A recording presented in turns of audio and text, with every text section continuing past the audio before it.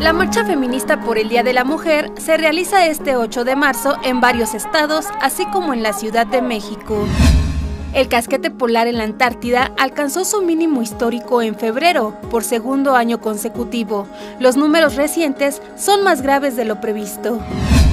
En el marco del Día Internacional de la Mujer, Oaxaca registra una ola de feminicidios y mujeres desaparecidas, la mayoría menores de edad.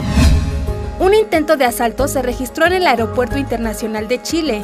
Pretendían robar un avión con remesas por valor de $32 millones. En México se pronostican lluvias con intervalos y ambiente caluroso a muy caluroso, con temperaturas máximas superiores a 35 grados Celsius en 14 entidades. Consulta más noticias en www.unotv.com.